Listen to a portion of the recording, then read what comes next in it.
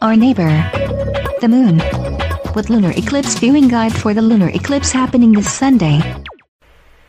Hello and welcome back to the Cosmic Companion. A lunar eclipse on the night of May 15th is offering us a perfect opportunity to learn more about our planetary companion.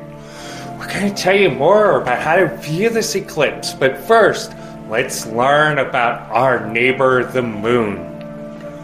The moon, our planetary neighbor in space, appears serene and tranquil from the surface of Earth. You always have to watch out for those neighbors. However, our passive planetary partner has a dramatic history full of violent impacts which began with the birth and its chaos of the young solar system. Roughly 4.5 billion years ago, our planet was a far different place than the one we know today.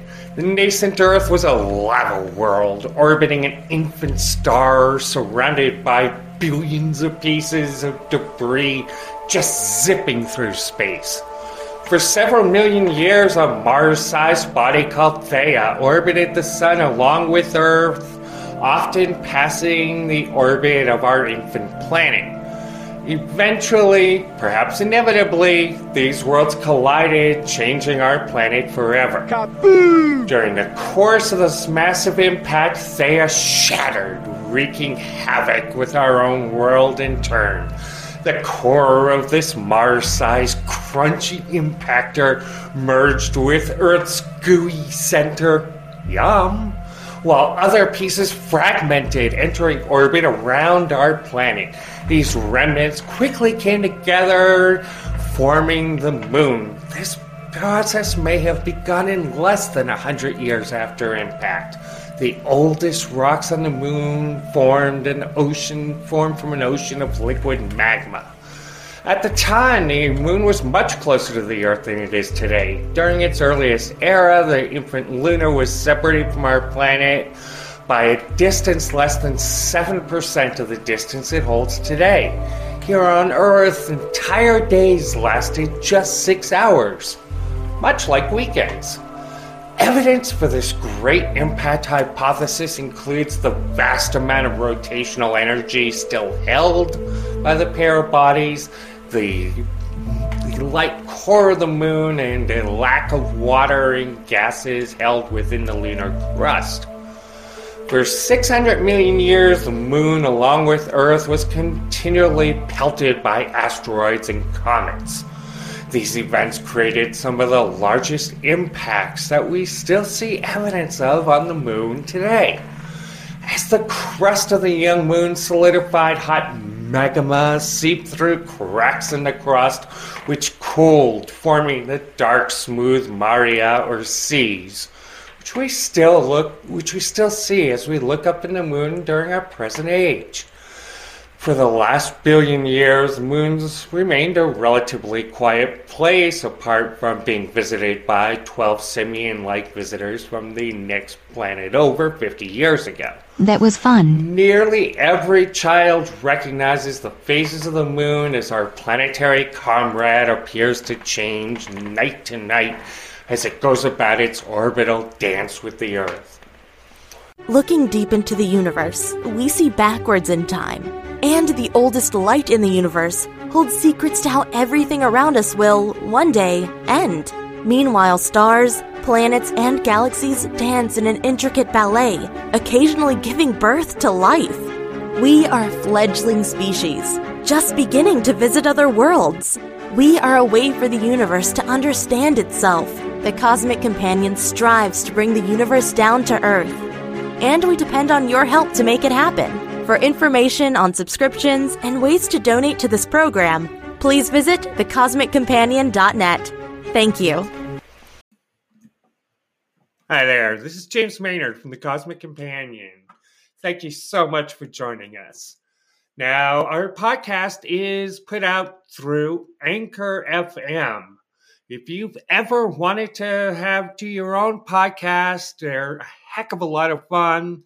Anchor gives you a chance to get your podcast together with all the tools in one place, and you can do it from your phone or a computer.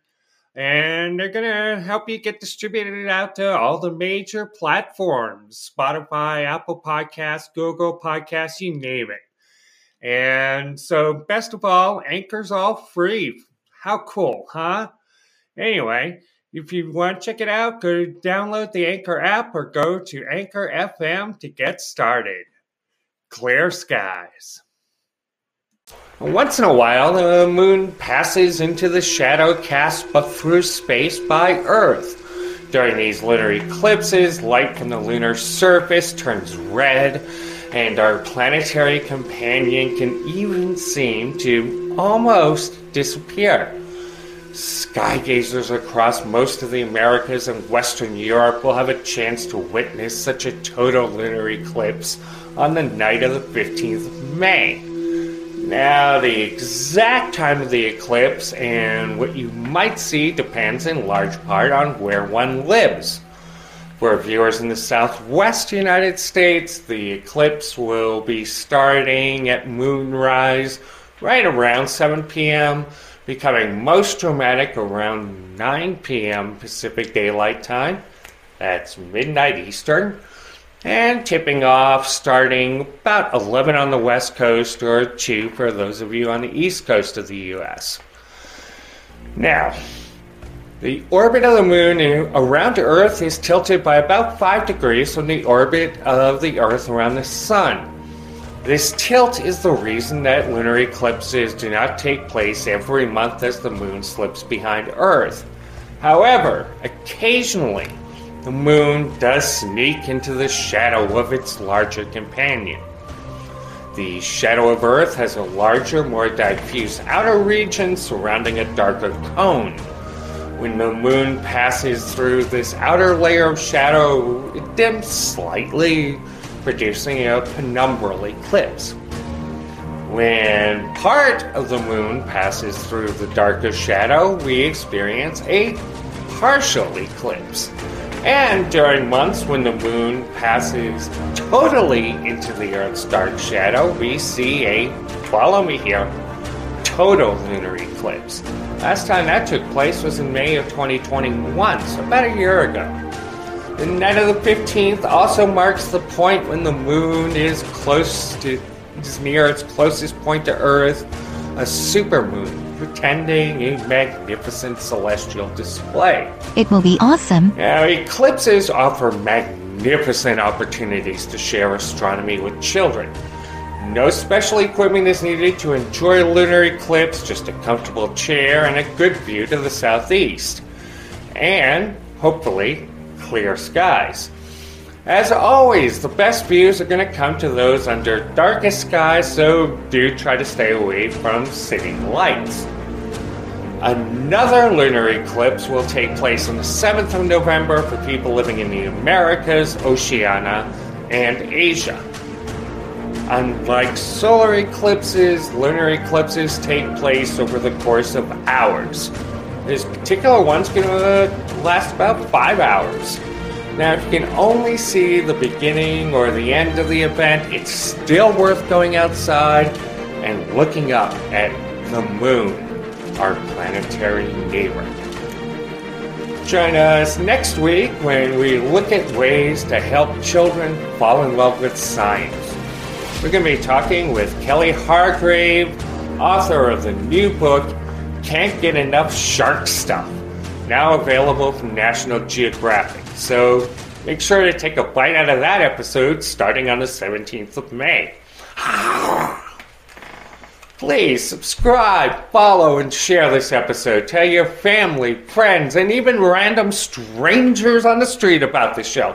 They'll love you for it, really. Visit us at thecosmiccompanion.tv or find us pretty much anywhere online. Enjoy the eclipse and clear skies.